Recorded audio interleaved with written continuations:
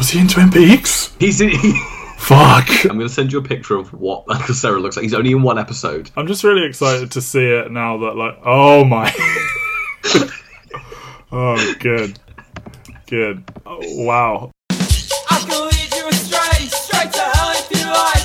Give me a big black box and I can open your eyes. Are we keeping it real? Are we keeping it tight? Are we all just victims of our infinite lives? Welcome back to EnterTheRealWorld.com. This is There Will Be Movies, a podcast devoted to 25 of our favourite movies from a given decade. This is still Volume 1, which is 2000 to 2009. This is episode 19. We are getting towards the back sort of third here. It's Juno, and when I said our favourite films, I'm Matt Waters. I'm joined by Ben Phillips. Ben, how are you? I'm good. We've solved the Zodiac killings. We've read from my dissertation. We've debated about things with No Country for Old Men. So are you ready to just tackle a just like obnoxiously quirky, like witty, accidental entry into the pro-choice versus pro-life debate movie with Ellen Page? Doing her best to play straight. You know, like every single scene in this movie, I'm just like, oh god, Juno's gonna like grow up in like 5 years and realise, no, I'm gay. She's gonna Kristen Stewart herself so hard. She's gonna be like, no, I'm in love with Vanessa. Like, so this was actually chosen by me, and before we had rules about what could and couldn't be on the list, I had 3 movies by Jason Reitman on my list. This isn't my favourite one, but I think what is your favourite? Is it Thank You for Smoking? I think it's up in the air. I don't know why. Yeah, I like all 3 of them for different reasons, and Juno is probably the best made of these 3 movies. Thank You for Smoking feels like something only me and 3 people I know have ever heard of, so I'm like, it's my precious child, I must tell people about. Thank You for Smoking was kind of like such a that's the movie that got Aaron Eckhart his role in Dark Knight. I feel like he would not be in Dark Knight if he hadn't got to be in. Slick talking Harvey Dent, big city attorney, whatever. Yeah, I feel that worked out for him. I don't know. It's just something about Up in the Air that I just think it's really like slick and. I must say I remember really liking Up in the Air, but I've literally not seen it since the cinema. It's not a movie that I've kind of gone like. There's a lot of stuff from 2009 that I've gone like, yeah, I really want to rewatch that. Like I literally texted you the other day going like, I'm listening to a podcast on Hurt Locker and I really want to rewatch Hurt Locker and I really wish we had Hurt Locker on the list because like Hurt Locker in my head I'm just going oh god, Hurt Locker's so fucking good. We deliberated these lists for forever. We still haven't locked down. I know. But I was just like, I sat there with Hurt Locker and I was just like, I mean, it wasn't that Hurt Locker was more serious than my text to you saying we should do the Dark Knight. Hey, look. Fuck you, okay? You put all these restrictions on. I've lost so many movies due to the rules of this podcast. You can suck it up. For money, I will watch a lot of war movies. I don't like them. Mike Thomas said at one point, maybe it'd be fun to try and make you like them and like make you watch a bunch of them, but... It doesn't sound fun to make you watch a genre of things you don't want to watch. Well, that's why I said for money, I'd do it. Like, if in a world where this podcast is our full-time job, I'd do it. But in a world where like there aren't enough hours in the day to even watch these movies I quite like. Yeah, I mean, it's quite obvious that like we have no horror movies on this list whatsoever. Well, I've choked myself to go see horror movies in the cinema. I've had a good this year, and I've had a really good time with all of them. But I'm like the biggest fucking wimp in the world. It's me, man. It's me. I can't do it. I can't watch them in the cinema. Like if I'm ever gonna watch one, I have to wait for it to come out. Like people told me Get Out isn't scary, and I still refuse to. I've made myself wait for it to come out because I was like, there'll be something. That is a big reason. That's a big reason why I saw Up in the cinema because I was like, I managed to get through Get Out at home just fine. So I think Us is scarier than Get Out is. I read the plot and I was like, yeah, that would have fucked me up. Yeah, but then I saw Midsommar, which like literally kind of made me go like, this is the best movie I've seen all year so far. But also like, I want to like walk and just kind of decompress from how awful I feel. Well, speaking of feeling awful, no, I don't know. Speaking of breakout performances from young ingenues. Sure, why not? I was going to go more for these are the 3 Reitman movies I put forward, and I feel you were like, I think Juno needs to be the one. I'm not mad about it. Juno has the more lasting impact, I feel, over culture. Like, Up in the Air, like, no one's going to go like, oh yeah, George Clooney's best role's that one where he, like, gets on planes a lot and stays in hotels. Lectures people about the best way to get through airport security quickly and stuff like that, yeah. I mean, I think it is a shame, because, like, Reitman's 3 best movies are all in this decade, and then he tanks so fucking hard. He has Young Adult and he has Tully next decade, which are good, and I think very interestingly, they're both both written by Diablo Cody. Yes. Please, then, we cannot make it alone. Yeah, but then Labour Day and Men, Women, Children are awful movies. Yeah, and he's going to take a crack at, like, quote unquote fixing Ghostbusters, which is a no-win situation. Yeah. Needs to be good, Carrie.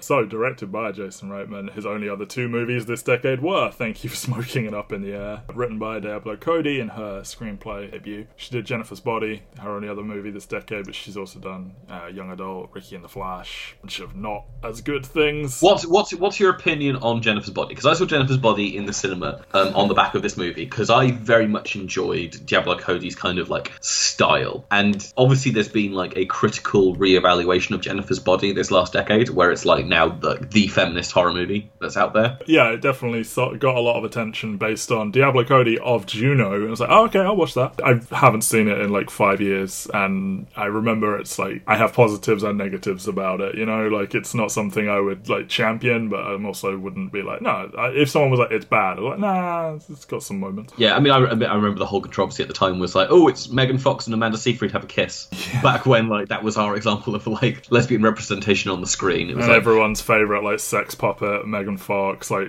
still not breaking out of that typecast, and they're like, oh, we're gonna have you be like a psycho murderer lady. And it's like, okay, cool. I would have to rewatch that to have strong opinions about it. I remember, obviously not as good as Juno. But no, I mean, even on the Wikipedia page, they had to put little things like, since 2018, in the wake of the Me Too movement, the film has been appreciated as a feminist horror and as a cult film. So obviously, like, it's a movie that is kind of a lot more relevant to it nowadays, which is kind of the inverse of Juno. Juno feels like such a kind of like piece of 2007, kind of in hindsight. I feel it's been sort of done dirty in some reevaluations of it, and I think some unfair claims have been thrown its direction personally, but we'll maybe get into those as we go. I assume we're talking about the pro-life versus pro-choice debate, which feels like the whole thing of like one of them is called pro-choice and she makes the decision. Yeah, exactly. Like, it's okay to want an abortion and still be like pro-choice. Like, it's also okay. Like, there's this, we're sort of trained that like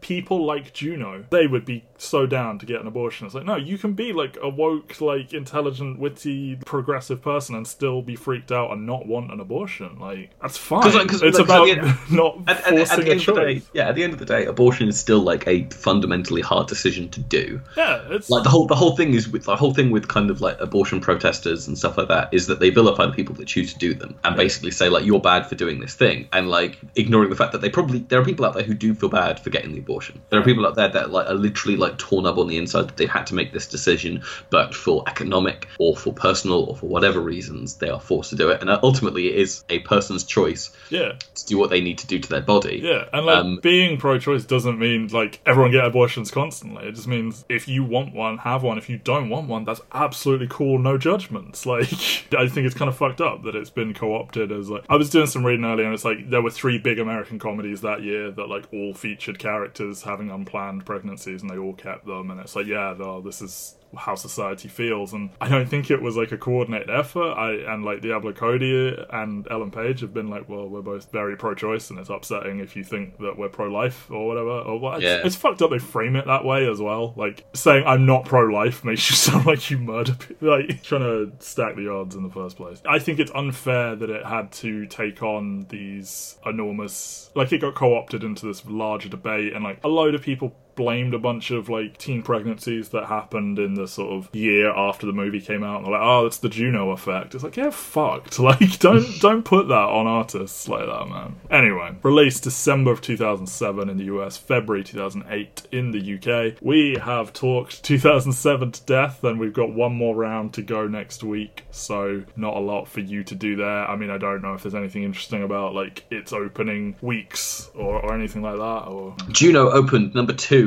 at the UK box office, earning the equivalent of $3.9 million at the UK box office, behind another new opener, National Treasure Book of Secrets. I can't be mad at that. Nicky Cage. Nicky Cage in the better sequel to the original National Treasure. And then other movies in the top 5, you got Cloverfield in its second week down to number 3, Sweeney Todd, The Demon of Barber of Fleet Street, which I work about 10 minutes away from, which is very weird, in its third week, and The Water Horse opening a kind of disappointing number 5. 5. Oh boy.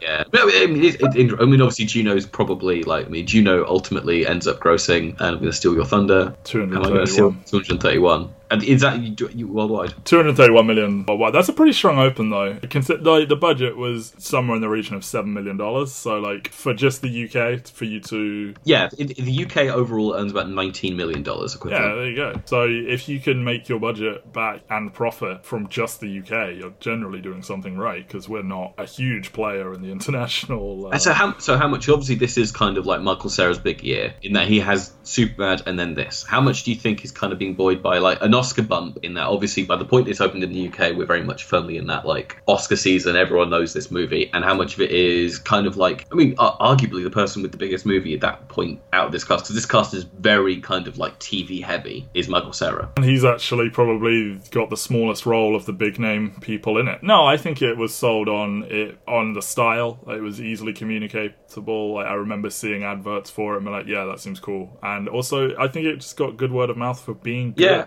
it's just interesting that the poster for the movie has got Michael Cera. Oh yeah, he's all over. Like, all of the, if you had to conjure up an image for the movie, it's the two of them standing next to each other, and it's like, he is nowhere near in the movie as much as Bateman and Garner and Simmons, and he's probably in it about as much, if not less, than Alison Janney. Like, yeah, like literally all of the people, because there are only about 7 people in this movie, if we throw in like Olivia Thirlby as well, or Thirlby.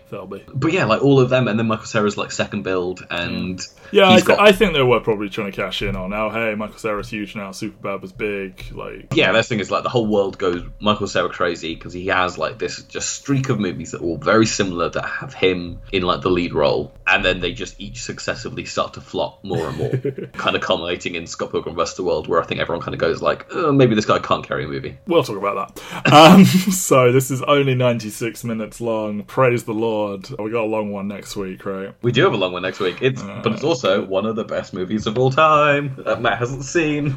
I'll let you name the podcast after it, and I haven't even seen it. But after, we've had some pretty long ones, so I'm glad. This one's short. As we said, 7,231,000, so big fat hit on a tiny budget. So, yeah, considering like most people say like you need to double your budget and then like 150% your budget to do it. This movie would have been fine if it earned a solid like $15 million. Yeah, I feel like if you're like a huge movie, your marketing budget is obviously going to be like way bigger, so you need to do more than just double it. And the other thing this movie has is that the soundtrack is like fucking killer. Yeah, fucking killer. And like I mean, I think it was the first time that 20th Century Fox had a #1 soundtrack since Titanic. Correct. Diablo Cody was approached to write a screenplay by a producer called Mason Novick, who had gotten her a book deal. She had a blog called Pussy Ranch, I think, which Jason Bateman is reading at some point during the movie. He got her a book deal to adapt that into a book, and then he was like, you should like turn it into a movie. But before you try and write a movie, you should do like a sample script, and that became Juno. She took inspiration from her then husband, who was adopted. She had a friend who was pregnant in high school and received a lot of the sort of stink eye that Juno gets from like the school workers and the ultrasound technician, that kind of stuff. And then the Juno character is largely based on herself. Like the hamburger phone is hers. She dated someone called Pete who ate a lot of orange Tic Tacs, like all that sort of shit. Like it's direct from her, and so it would have to be. Like you can't just make this shit up. It's so specific. Yeah. That's the thing. It's so hyper specific. But I do have to ask it is that she obviously wrote this movie when she was in her like late 20s. I think so. Yeah. How much do you think is kind of like her memory of what she was like as a teenager, and how much of it is kind of like what her personality was like? I think it's that thing where like you look back in your teen years and you're like, oh, I was always this wise or whatever, but you maybe romanticize yourself a little bit because it's got that youthful energy, and like people praise it for how it was. We had that. We talked about it a bit with Superbad. Like there was sort of a rise of the sort of woke teenager or the like intelligent teen, and it's like, yes, teens are probably more clever than TV and movies have portrayed them over the majority of existence, but like some of them are clearly like a little bit too witty, and I feel that's the thing is, but I appreciate some of the touches. Like there's the moment that I actually didn't remember was when she goes to the abortion clinic and runs into the girl outside, and then she does the thing where like, oh, I can tell you some of my like Adderall, I can tell you some of my Adderall. You're like, oh, but like you might want to take off the pills because like there was this one girl who like got naked and then pretended that she was a kraken from the deep or kraken. as she calls it. Yeah. And it was like, oh, that's kind of like a very hyper-specific, like, she does have mental health problems. Yeah. Either she's got mental health problems or she's doing that thing where, like, we give children in America, like, an awful lot of attention meds, which are basically methamphetamines. Yes, they do. It's wild. Like, it's such a weird thing. Like, it's such a cultural thing in the US to be like, oh yeah, we've got Adderall. It's like, in the UK, it's like, what? Why would you give this child meth? I know. It's fucking wild. America's crazy. So then this producer sent Diablo Cody's screenplay to his friend Jason Reitman, who desperately wanted to make it, but Thank You for Smoking hadn't come out yet, so he had no features to his name, so he struggled, and he was actually the second chosen director. I have forgotten to write down the name of the first dude, but he got it in the end, and then he cast Ellen Page based off Hard Candy. He'd worked with J.K. Simmons before. They got Michael Cera, and then Olivia Thirlby, she auditioned to be Juno and didn't get it, but they liked her. And then he took those four and he shot 45 pages worth of the script against just a plain black background as like a collective screen test to get financing, because he was like, what good is just a cold room, just an actor acting directly to camera? Like, give me the group, show me the dynamic, and like that really helped. And then they got Garner, who agreed to take a much lower salary, and then she recommended Jason Bateman because they'd just done a movie together. And there you go, there's your tiny little ensemble cast. This is Roger Ebert's favourite film of 2007. When you consider the movie we did last week and the one we're going to do next week, I think that's kind of crazy, as he is the biggest film critic ever, probably. There is an argument to be made that he is that. I'm not saying I go by the gospel of Roger Ebert, but it's just... No, I don't agree with Roger Ebert all the time, but like, he is very much like, he is the cultural force that kind of like, if you're going to think of a film critic, then it probably will be Roger Ebert is the first one. It's just every now and then he'll just completely break out of type and just go to bat for something I mean, this. At the end of the day, his favourite movie of 2005 is Crash. Oh, okay. Never mind. Speaking of bad movies, I had to watch this on DVD because it wasn't on streaming platforms, and the ads at the beginning were for Jumper, 27 Dresses, and Be Kind Rewind, and I was like, oh man, a time for sure. Because like, we probably won't touch on how much in this, I'm so sad Olivia Thirlby is not in more stuff. I know, I literally relegated her to the miscellaneous at the end, because it's like, look, she's good. Her little side beat with like being in love with a like incredibly vanilla looking adult man is fun, but it's like, it's just too much going on everywhere else. Yeah, she's good. She's good. She's great in Dread. We won't be covering Dread for the podcast, but like, you can hear about Dread probably by the time this goes up on the Superhero Pantheon, and I was like, oh man, Dread's great. Maybe I should have pushed harder for it. Anyway, that list isn't set in stone. There's still time. So this movie is told in, I mean, it's technically in 4 bits because it's 4 seasons, but it's basically 3 and an epilogue. So we start in autumn. The gosh darn opening titles, Benjamin. It took 8 months to make these. Are they rotoscoped or is it hand animated? It's rotoscope, and they had her walking on a treadmill that they had to edit out, and it's really, really good. And it just, I think it really nails the tone. I mean, there's footage before them, but I think it really conveys the tone immediately because it's very got twee. that. Yeah, but it's also got that element of like a teenager's like doodles or something, but like one that's into punk music, you know. So it's like, it is twee, but it has also got that tiny bit of a like I want to put this down immediately before it comes out. Juno's got better music taste than fucking Mark Loring. Yeah, he talks a big game, but the stuff he actually recommends to her is kind of hot trash. Everything he recommends is worse than the stuff that she's already into, and it's like, I get it that you were into music in '93, dude, and I get that you like this fucking like gory movie and stuff like that, but she's already watched fucking Suspiria, and she's into like the 1970s New York scene. Like, she's fine. Best time for rock and roll. Literally no one's ever said that about the 90s ever. And like, you know, I'm here for the 90s, but I'm not gonna stand there and be like, yeah, rock and roll. Like, I did a fucking like my favourite albums of every single year since like the album became an art form, and '93 was like the one year I sat there going like, I can't pick. There's so much decent stuff, but nothing that I'm like, yeah, this is fucking great. Yeah, there's a lot of mediocrity. And it is the year that Wu-Tang and Nirvana in Utero come out and all the rest of it, but like, I like those albums, but they're not my favourite albums. So, Juno McGuff, an amazing name, she takes her 3rd pregnancy test of the day from Rainn frickin' Wilson, who is just, he's like, I'm going to be in this movie for 60 seconds, I'm going to say as many words as I can and be memorable. Because some of the stuff he's coming out with, like Fertile Metal and and stuff like that.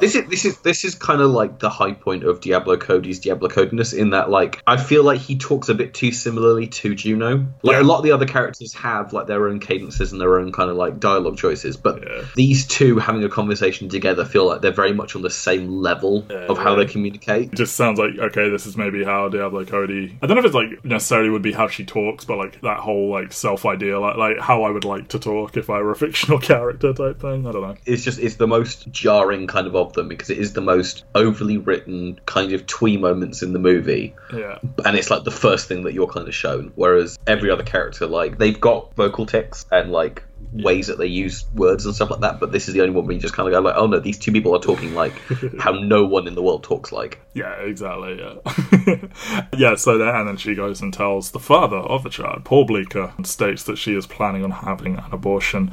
The fucking hamburger phone, which I think everyone after they saw this wanted to try and get a hamburger phone, but it seems very impractical. Very impractical. She has to shake it to try and get like the speaker in the right place in the phone. Yeah, and I love that she's just like, oh, sorry, I'm on my hamburger phone. Like, as if that means anything to anyone on the other end of the phone. I also appreciate that the whole thing is like when she goes to tell Paul Bleecker, like she steals an entire living room set from someone else's garden with her friend, and then she sat there smoking a pipe. Yep. But not really. Yeah, and you see Sarah getting dressed into his iconic running outfit set to the Kinks, and like, yeah, the living room set, and I think when I first saw it, I thought it was meant to be the exact... It was like her trying to recreate how this happened in the first place, because like you see her like clamber onto him in an armchair at the beginning, and I was like, oh, she's trying to do that. But it's like, no, she just thought this was fucking fun, that there's all this stuff, and what if I just had it all set up outside, and I'm like, well, see ya, and she just cycles off, and then he just has to deal with that on his front lawn.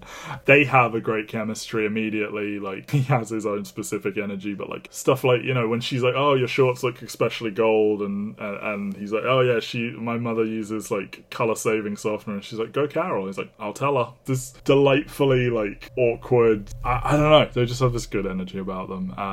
And then you see it's almost like an onslaught of her being like sarcastic and witty and just saying all the words from the word go. But what I appreciate is that when she tells him she's planning to get the abortion, and she's like, is that okay with you? Like, there is that like moment of vulnerability where it's like she isn't entirely sure. Yeah, she's not entirely sure, but I also think it's quite telling in that his response is, yeah, whatever you want, almost like he's kind of passing the buck on her. Which men do all the time. You know? Oh, yeah, no, it's quite interesting that she tries to give him a choice, but I think like she's trying to get him to fight for it. Yep. In her own way. Well, yeah, I mean, she spends the whole film denying she loves him and stuff, and like, yeah, I feel she's very much like, I will present as I don't care, but I kind of want you to care so that I can care. Or yeah, and then like you see them at school as lab partners, and he's like, you know, I bring charisma to the table, and they're both just sitting there just so like low energy almost. It's just, yeah, I appreciate that. So she decides against the abortion, ultimately. Decides to give the baby up for adoption, selects a prospective couple from an ad in the paper, which, I mean, they say like people post ads in the paper, and I was like, yeah, do they? Like, I don't know if that's a real thing, but yeah. And her father takes her to meet them. Diablo Cody has said she probably wouldn't write the movie knowing that people were gonna take it as a giant like pro-life thing, and like, I don't know, like I don't think it comes across as her thinking that abortion is bad or anything. Like, she just, it's a scary thing to do, and I don't know, I guess we shouldn't get too bogged down in that aspect of it, but it's like, I mean, I think Ellen Page has said, like, I think it's pretty clear if you watch that scene that, like, it's a choice. She's made her choice. We're not saying I think it's the only like, choice. I think the fact that she goes there, and I don't think they particularly, like, show a negative side of it. I think it's more just like this is not right for this person kind of scene. Yeah. But I could see why someone would, because it's not like, I can understand why you would exist in the culture of 2007, having just seen Knocked Up and having just seen, what's the other movie that they mentioned? Is it like Waitress or something? Yes, yeah. So you've just seen Knocked Up and you've just seen Waitress, both of which are movies that are very explicitly like people coming from one-night stands and from abusive relationships and deciding to keep the baby in situations which are kind of like against their wills, or not against their wills, situations that are against their better ideals, and kind of be like, oh, is this the kind of like, are we being infiltrated by this kind of thing? But I think it is just like there is fertile storytelling from this kind of situation where it is someone like making this decision potentially against what would help make their life better, because there is nothing more daunting than like a 16-year-old girl just going into her, is it third year of high school, having this kind of like over her shoulder, especially someone who's quite as out there and obviously unsympathetic as Juno is at points. Yeah. There is one thing more daunting. I have been doing this whole podcast with Michael Cera from Twin Peaks just staring at me, and it's piercing my soul. Anyway, J.K. Simmons and Alison Janney are perfect parents, I think, for this character. Like, it's great because both of them have now won Oscars in like kind of the decade since this. Yeah. And I mean, obviously they're very well known for their TV roles and kind of like various movie cameo roles, but it's just such a strong cast that's kind of like obviously quite affordable at that point. I mean, Simmons said he would have taken a non-speaking role in it after he read it, and I think he's just a great dad for her because he has two modes, and it's like incredibly angry and dickish, or it's like sort of hippie, nice, quirky man, and like he's slid into that one here. And yeah, I just think I've just really liked the dynamic that they present this family with, and it's like, you know, it's a stepmother situation, but like she doesn't hate her. Like maybe that's one of my favorite elements to it, is that she obviously doesn't have a lot of respect for her in some ways. I think she appreciates that she's like there, you know, and like that's the thing is like Alison Janney kind of like comes through over and over again to be the more sympathetic person in this situation. Like when she tells her parents that she's pregnant and stuff like that, and Alison Janney's first thing is she gets a pen and paper down and goes like, right, we need to get you vitamins, we need to get you this, we need to get you that, we need to book a doctor's and all the rest of it. And it's just like, oh no, she's just like taking this under her wing, and it's Dad who's kind of like, this is a big moment for me, is that my 16-year-old child has gone off. And like for the most part, I think he comes across as a very nice man, and like you do get the sort of element of judgment of like, I thought you knew when to say when, and it's like, you know, is it cool to say that to a girl in that situation? Probably not, but then also like I would imagine people have said a hell of a lot worse, and like he does ultimately support her in all of it. So I mean, that's the thing is like I think he kind of like takes this as like a wounding of his pride, and that he thought he'd raise his daughter better, to like he just used protection at the very least. But then I just don't like phrases such as better. Oh no, I think it is. But I think that's the whole thing, is this movie is very good at displaying people at kind of like their base worst without making them out to be out and out villains. Yeah, that's the thing is like, and I think it's a tightrope that they walk very well with Vanessa and Mark in this movie, is that both of them are in the wrong and both of them treat the situation very badly, but they are both sympathetic. One of them slightly more so than the other, but I really like when he's like, I didn't think he had it in him, when they say it was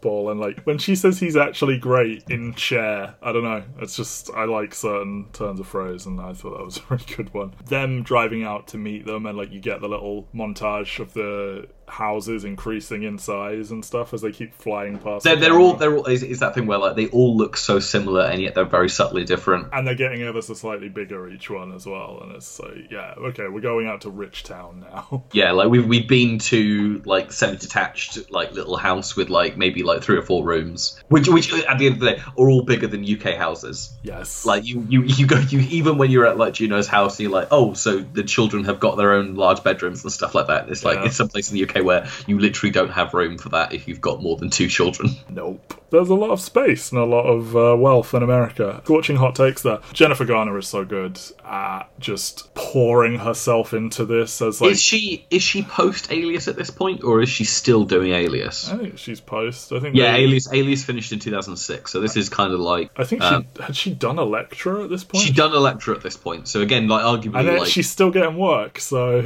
Yeah, so she's done Daredevil 13 going on 13 Elektra. So this is kind of like, she's finished Alias, she's got time to kind of like go off and do movies, which is why she's kind of like taking that pay cut, but... Oh yeah, she was the only one they mentioned had to take one, because... I mean, yeah. Everyone else is like firmly TV level at this point. Yeah, and Bateman's still trying to... Bateman really fucking blew up. Like, he's in hundreds of movies, I feel. Emmy award-winning Jason Bateman. Yeah, I know, but like... He won an Emmy for directing a show that is downright ugly. Are you talking about Ozark? I'm talking about Ozark. Okay, I still haven't seen it. But I just mean, like, you know, he's still very much a TV man, and he would go on to have this enormous film career. In terms of, like, he consistently gets a lot of work.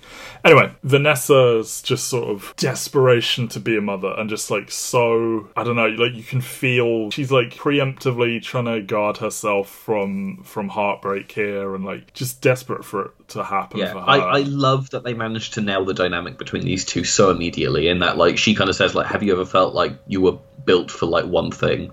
Yeah. And obviously, like, they've had problems in conceiving and all the rest of it. And then you have Mark, who's just like, he doesn't care. He clearly doesn't want a baby. He clearly doesn't want a baby. He's going along with whatever his wife wants. Yes. Maybe because, like, she's so domineering and all quite focused on doing it, and he doesn't want to, like, rock the boat too much. You get all these little bits where, like, Juno goes upstairs to use the bathroom and she finds his guitar room. Yeah. And he's like, oh, yeah, I have the one room in my house. And she makes the flippant joke about, like, but it's obviously, she's kind of like, she is the one who, even though he's the one who's bringing in a lot of the money, she's the one who's choosing how they spend it and what they spend it on. Yeah, and like, you know, you get your own room in your own whole house. Wow. You see this kind of thing a lot, I think, where like somebody's interests are relegated to one room or whatever. To stop it being all over the house, you can have a whole room or whatever. He does a really good job of being like nonplussed all the time and just sort of, I want what she wants. As like, it's like, you clearly don't want a baby, but like, you don't want to break up. And if she doesn't get a baby, you're probably going to break up. So I feel he's just sort of going with it. And it will come out later in what he says.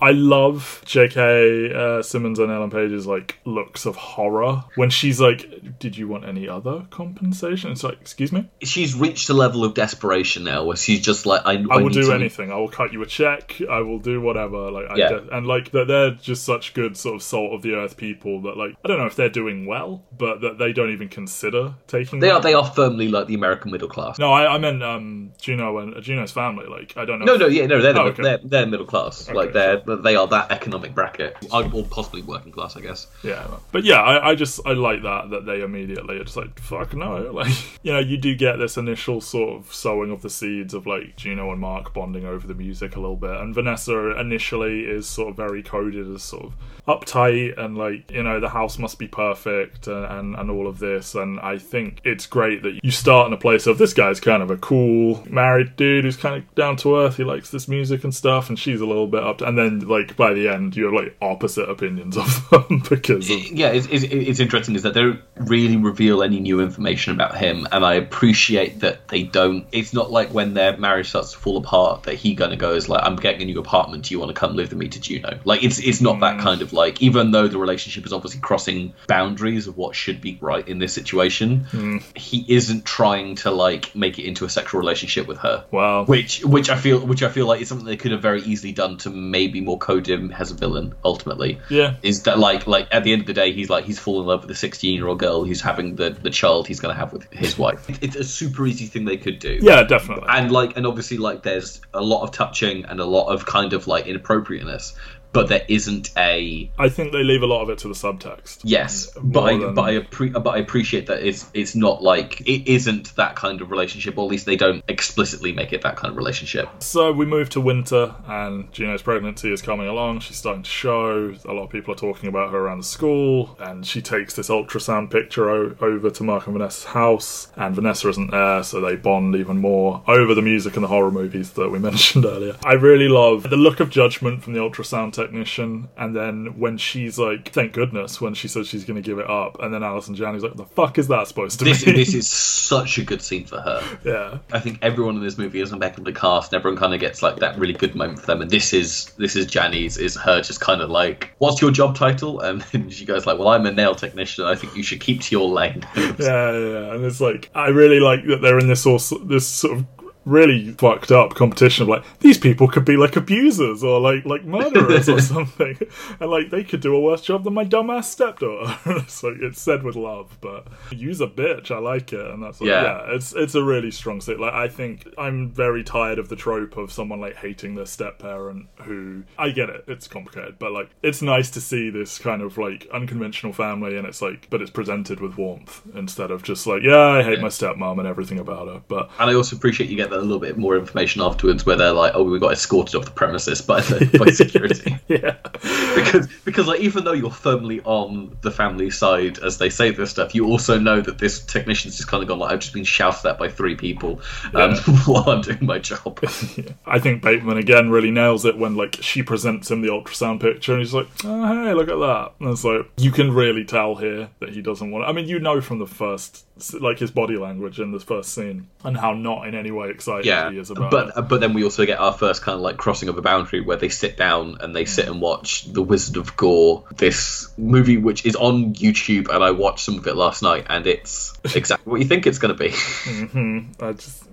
Vanessa sort of gets home and like she's got all this stuff, and it's like, you know, you're not getting a baby shower. Like, why wouldn't you get a baby shower? And they're like, oh, it's not set in stone. And there's this, he mentions how a previous situation didn't work out, and he says cold feet, and it's got such subtext because it's like, I mean, I think you're supposed to take it as the mother backed out, but like you could also see it as like, yeah, I tried to like torpedo this in some way, or like we know he has cold feet, so it's like it's got this great little double meaning to it. And the way he takes on this, he does a lot with his like looks and tones when he's in the same room as both of them at the same time, and it's like this sort of this secret thing that's happening. And yeah, like her stepmom does lecture her about it afterwards, of like, you know, you can't just drop in on a married couple, this isn't appropriate, blah blah blah. And you can feel it is going to go to some uncomfortable territory, but I think it ultimately doesn't quite. But it's just like, if you were seeing this blind, you're like, oh, this is going to go to a bad place. This is going to go to a place that will make me feel uncomfortable. Yes. Juno heads over to visit Bleecker. She bumps into... I didn't really know how to sum up the plot at this point, because it's just some things are happening, but she also bumps into Vanessa at the mall. But like, I like both these scenes. Like, Bleecker also points out that it's not really normal for her to hang out with this like adult man who's married, and like you're giving him the kid and everything. I really like the way they both handle... You know, he says, I think you're beautiful. They both just sort of... It's as if it wasn't said. A lot of film and TV, it's like, it's this big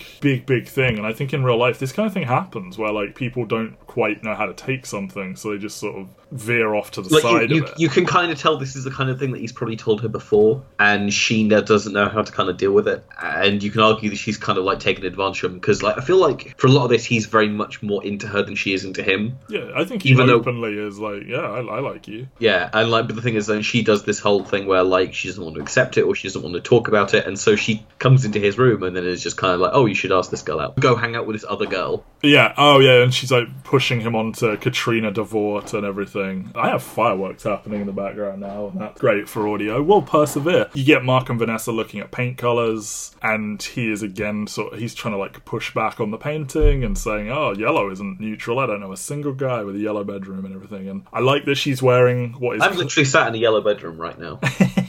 I had a blue and yellow bedroom at one point. I had a red and white bedroom with a Pokemon strip along the middle because I lived inside a Pokeball for a good few years of my life. This is twee. I like that she's wearing what is very clearly his Alice in Chains t-shirt to paint in, and it's like, you can read it multiple ways. Like, I don't give a crap about the stuff that you own. I think this is like an old ratty t-shirt. And exactly. Is that the shirt he's wearing later on in the movie? No, he's wearing a Soundgarden t-shirt, I think. He likes grunge, I get it. He likes grunge too much. Yeah, look, as someone who likes grunge, the grunge wave movement, largely overrated. There was some big albums, but like, if you go beyond the big sort of 3, 4, 5 names, trash. Like, all of it. Anyway, when they see Vanessa in the mall, and like Juno has that very like, it starts off as a joke of like, let's spy on her, and like, oh, she's gonna steal this kid. She has this very clear like, wow, look how much she wants to be a parent moment. I know, and that's this gutting moment where it's just like this person who's so obviously like, this is what she wants in life. Yeah, she is so happy in this moment of just playing with someone else's child. Imagine what joy she'll get from her own. And it's not that Juno ever doesn't take the situation seriously, it's just she's very flippant in how she behaves and everything, and it's like, yeah, no, I want you to have this kid, that'll be cool. And it's like, I feel this is where it's really hitting her that like, I'm gonna like massively impact this woman's life and everything. And then you get this whole beat with like, the baby won't kick for Vanessa until she talks to it, and like, I don't know if it's brave acting, but you know, obviously in real life, if someone did that, you'd be kind of like, the degree to which she talks to the kid, you'd be a bit like raised eyebrow, but like, it's pure and it's lovely. And yeah, the baby does kick for her. Yeah, again, like this is my favourite moment for Jennifer Garner in the movie, is this moment of kind of like despair when she puts her hand on the thing, and this kind of like this self-doubt of whether or not she'll be good enough to have this child. Yeah, and like if it had ended there, that would have been so depressing. If it's like, it won't kick for me, and then if Juno just made a joke to diffuse it, and then they just went their separate ways, that would have been so gutting. But for it to end in that nice little way with her looking up with the big beaming smile, like, it's just nice. We move to spring, and Juno Juno is at 8 months pregnant, and she has a falling out with Bleecker over him taking her advice, and he's going to take Katrina to prom. So, and then he literally says to her, so that you broke my heart. Yeah. I was still trying to be with you, but you, whether or not it's because she couldn't be with him because she didn't want the abortion, or for like, I feel like this part kind of like, I wish there was a little bit more of like explicit of like what exactly happened in the aftermath, because I feel like they don't have quite a few enough scenes to kind of like drive home. It's like, was Michael Cera just busy, or did you just not want to focus on him, or what? Well, the thing is, it's just like they don't hang out, and it's just like, oh, we've not hung out anymore, and it's like, I wish we'd kind of seen her blowing him off or something, because all we get is her trying to see him, really, and talking about him, and and there isn't that kind of clear separation that would make you feel like, oh no, this is how he broke her heart, rather than we're supposed to imply it from, oh, go hang out with another girl, rather than me. He's very Michael Cera here, saying stuff like, yeah, I should just be cheesed off at you, and it's like, oh, Michael. So she, pissed at Bleecker, heads over to see Mark again, and like she's putting on, it's not lipstick, but you know, she's like looking at herself in the mirror and like touching herself up before she goes over to see him and everything, and like just before this he'd like called her, she'd called him just to like say, oh yeah, listen to that music and everything. Like, it's all very like, oh, I feel she has a minor crush on him, or I think she's like, he's an adult and like he's kind of cool. I don't know if she's like has an actual crush on him. I don't think she sort of reads the danger of the situation or something. I think she's very like, I think the way she tackles life means that she's just not really like aware that, hey, this is crossing into weird territory here. Yeah, like she has the conversation with her stepmom and she's just like, adult men and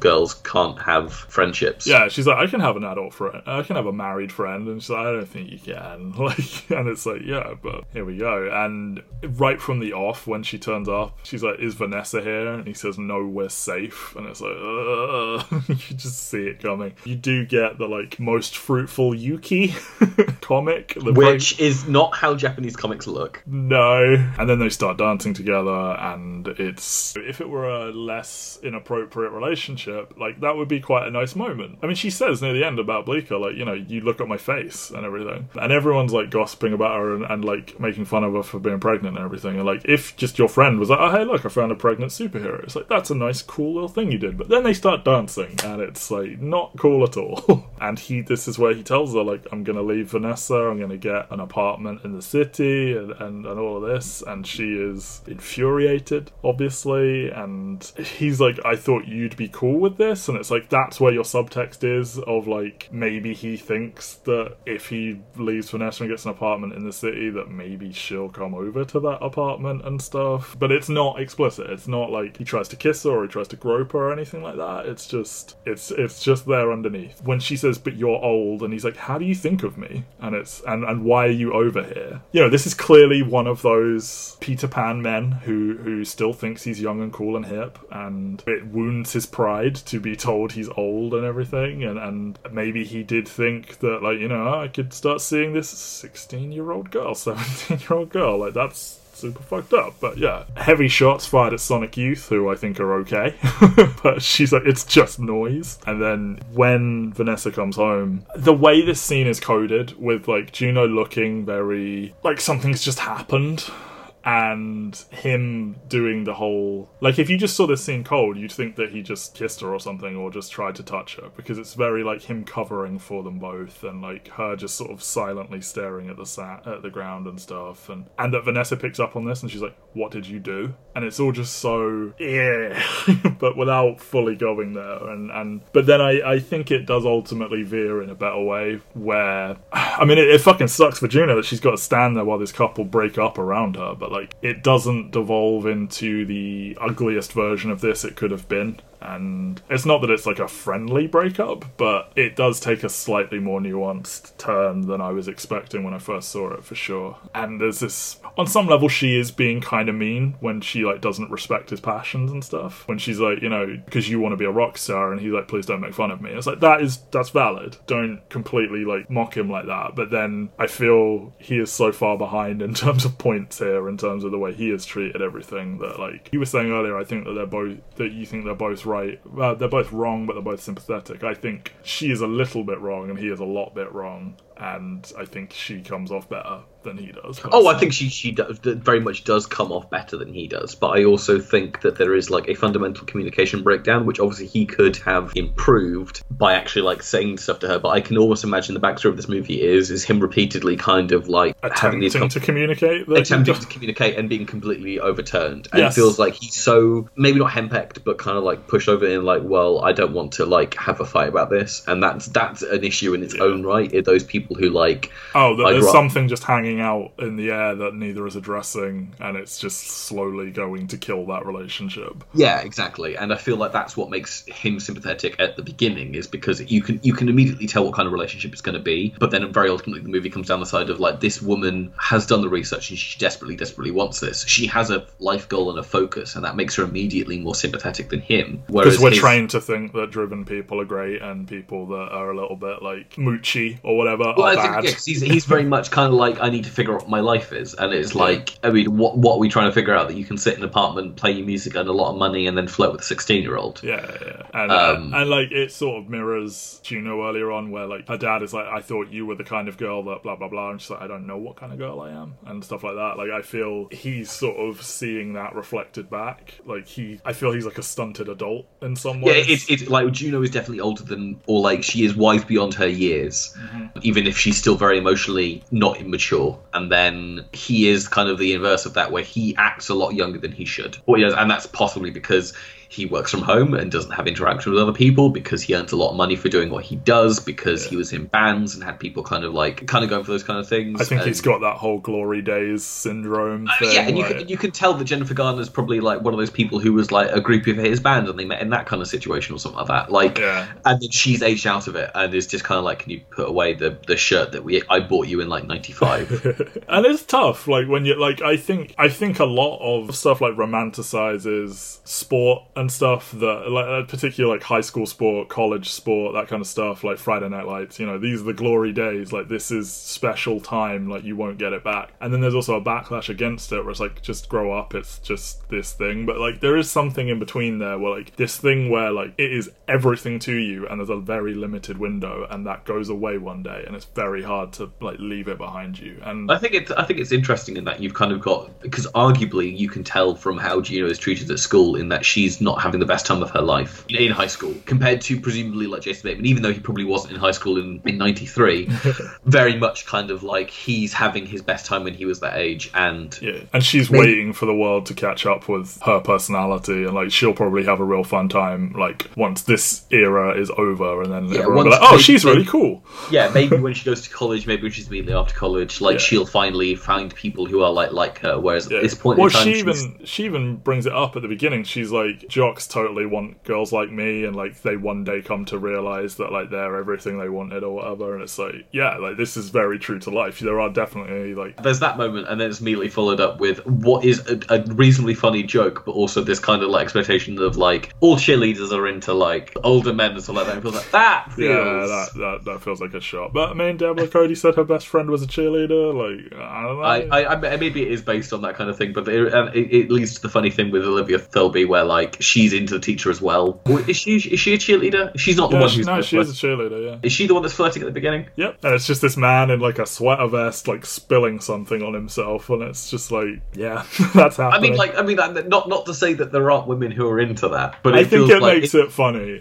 Versus if she were like really into a guy that was like normal looking. No, it does. Not it does normal, make it, but you know, it does make it funny to be like, when you hear teacher, you expect it to be like hot teacher kind of thing, and it's not. It's like daddy teacher, and like obviously like there are people who like dad bods and all the rest of it. But it feels like the more astute observation is that the jocks are the kind of guys who will be like, once they've graduated, will be like sending "Hey, you up?" text to like the nerdy girl. Hey, haven't seen you in ages. What are you up to these days? Like, oh well, I'm just going on my sports scholarship in college and stuff like that. But like, there's no girls who are like quite as cool as you were at high school. Did I never tell you that you were cool in high school? Oh dear.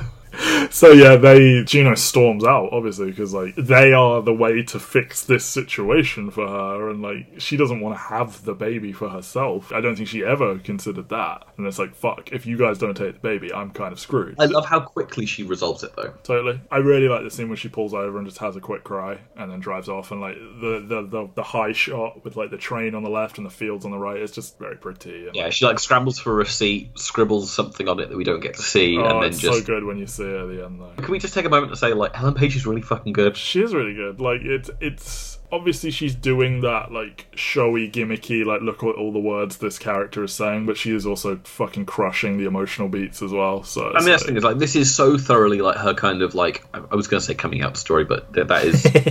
that was stolen from her by Brett Ratner on the set of X-Men Last Stand. Oh, good. Fucking scum. So like, I mean, like she's so good in this. Like, she was great in Hard Candy a couple of years before this. Yeah. I remember there was a lot of buzz for Hard Candy. I think at film school, like, our lecturer was like, "Guys, you all need to see this." And I was like, "Oh shit." Yeah, I feel like she's the perfect choice for Kitty Pryde. She was robbed. She got to be in the shittiest movie, and she got to do the least work in Days of Future Past. Yeah. But like, she has Whip It, she has Inception. I don't want to talk about Super, and then she kind of disappears for a few years, which is really sad. And then you've seen Umbrella Academy, and I've not. I think she's very good in it. It treads into some tropey territory where it's like, it's kind of shitty that she didn't get better than this. But then there are also some really great moments for her, and it is weird that, I don't want to say her star has fallen, but like, she is by far the biggest name in Umbrella Academy, and like, she doesn't come across like it, I don't think. And I think she's trying to be the meek wallflower, to be that. Anyway, we can review Umbrella. Yeah, like, I Academy mean, like, at some point. yeah, Ellen Page is great. I mean, like, whether or not she should have won over Marion Cotillard for playing Edith Piaf in La Vie en Rose is debatable, but I do think that this performance is so singularly memorable. It's like one of those performances that's kind of like Bolt at the Blue. She will forever be Juno, for better or for worse. And also just the Juno character, I think, is kind of inscribed in sort of like modern legacy. You know, like, there are characters that are big, and Juno, I think, is one of them. It's kind of less relevant in that I don't think, like, it's not like we've kind of got 10 years on and people are speaking more like Diablo Cody words. It's still very singularly that kind of thing. You can debate whether or not it's aged well or not. I think one thing that kind of like helps it is that a lot of the pop culture references are very old, which doesn't make it feel like it's... It does feel like they could say this is set in a different decade and you'd probably believe them. Like, no one uses a cell phone, and I think because it is so informed by Diablo Cody's past, and it's set, it's set in Minnesota, but like, it's filmed in Vancouver, and it's very Canadian, and like, it's actually kind of similar to Superbad in that Superbad has this very strongly 70s aesthetic. Yeah, I think this is a different kind of 70s aesthetic almost. So Juno has a heart-to-heart with her father. She confesses to Bleak that she's in love with him. It's lovely. JK's sitting there like fiddling around with tools in a kitchen. It's just something very wholesome about it. I love that bit, and I love when she walks in and he goes like, because obviously in the movie he's been calling her Junebug, and when he walks in goes like, what's up, puffed up version of Junebug or whatever it is, just kind of like... It's just wild that he's capable of this warmth, and then you look at Whiplash, which we will be doing next volume, and it's like, good lord, how are both of these inside of you? I mean, especially when like at this point he's probably most famous for J. Jonah Jameson. Yeah, true. I really like the comment about, like, they're talking about, so they have a daughter called Liberty Bell, LB, the second most famous Liberty Bell in fiction now. They're talking about how she's gone to like Tots ice skating or whatever, and I just really like that Alison Janney went on to do I, Tonya, and she won the Oscar for it, right? She did win the Oscar for that one. That's just whether or not she should is debatable, and maybe we'll cover Ladybird next time. Okay. He gives that like really nice warm advice about find someone who accepts you when you're ugly, pretty, like everything. It's just nice, and like, you know, her filling the mailbox full of the Tic Tacs and everything. And when they have their little confessing feelings and kissing scene, I think it's really nice where like she's like, you're so cool and you don't even try, and you're like, I try really hard actually. And just, it's really nice. And the line about like the baby kicks like crazy whenever I see you, and that you look at my face and everyone else is looking at the bump and everything. It's just like, yeah. And then you get that nice little beat where the jock looks all bothered while they're kissing and everything. Which is like, so my partner walked in during that scene and was just like, oh, is he something to do with the movie? And I was like, it's a callback to a joke from about 90 minutes ago. Yeah. Yeah. But it's a nice little detail, I think.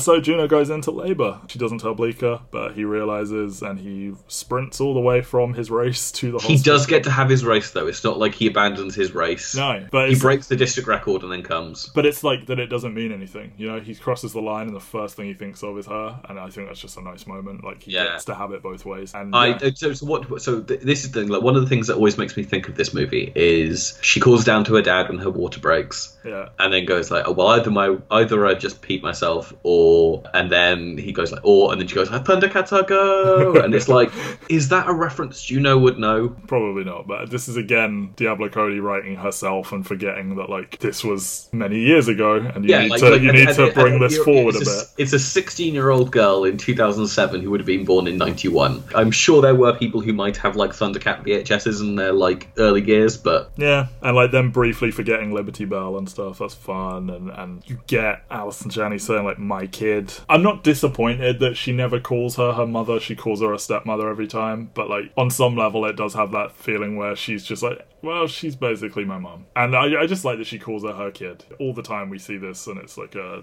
really snipey type relationship and everything. And yeah, like Bleecker like running all the way from his race to come to the hospital and spoon her is just completely adorable. You know, Ellen Page crying and smiling after she's given birth, and that you see in the nursery room that Vanessa has framed the note that she wrote her, if you're still in, I'm still in.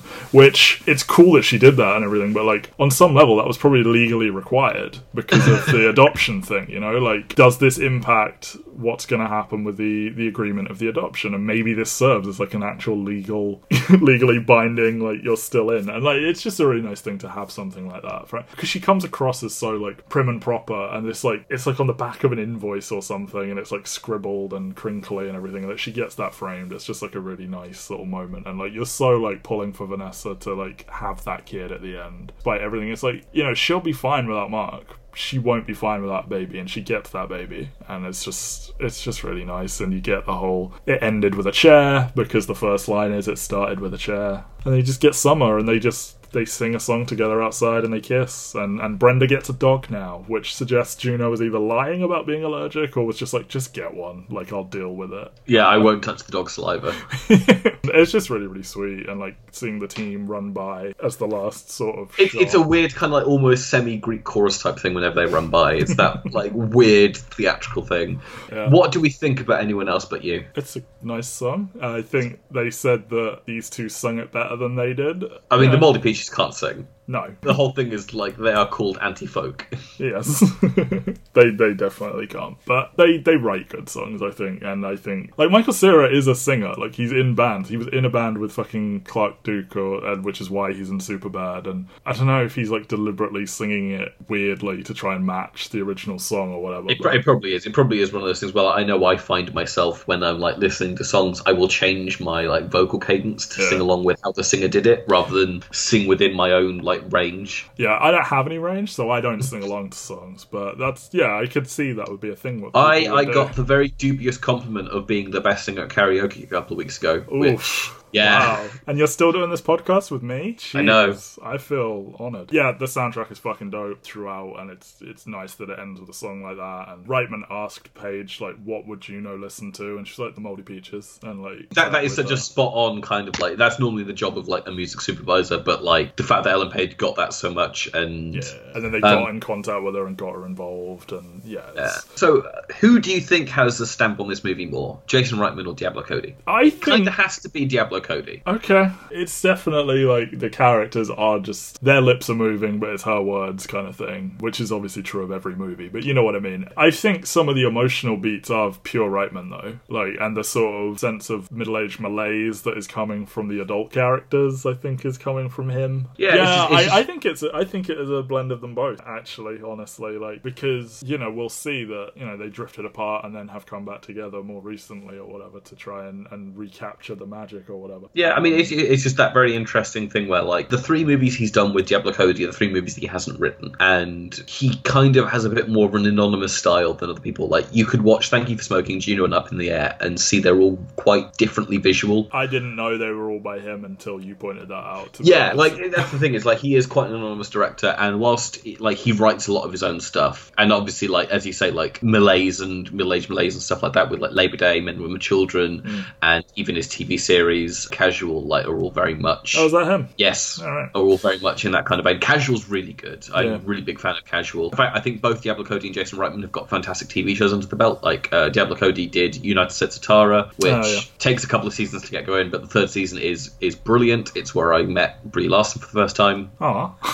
But yeah, no, both United States and Tara and Casual are both well worth watching, and they're both kind of like later day comebacks for the two of them. Well, United States of Tara is kind of like immediately after this, but Jason Reitman needed a hit after a couple of years. I mean, he still fumbled the front runner. I mean, he came out of the gate swinging. Like, that's a very good first 3 movies for a director. It's very good first 4 movies for him, because Young Adult's really good as well, and then Labour Day is... Sure. Normally a lot of directors... I mean, some directors' first movie's really good, but then, like, their second couple aren't, and then they get really good. And I feel like he really very much peaked extremely early. It's just quite delightful, and it's nice to see Paige, like, really flexing all of these acting muscles when, like, for a lot of people, you would have just known her as, like, hey, dickhead, and, like, you know, talking to Juggernaut and everything. It's nice to see her get something. I mean, like, nowadays she's 5th build or whatever it is on Umbrella Academy, and she did a video game. She did do a video game. She really did, and that went sideways for her. But I think the number of, like, really good performances and the style and everything, I think it probably does objectively push this over Thank You for Smoking and Up in the Air. This feels like it's a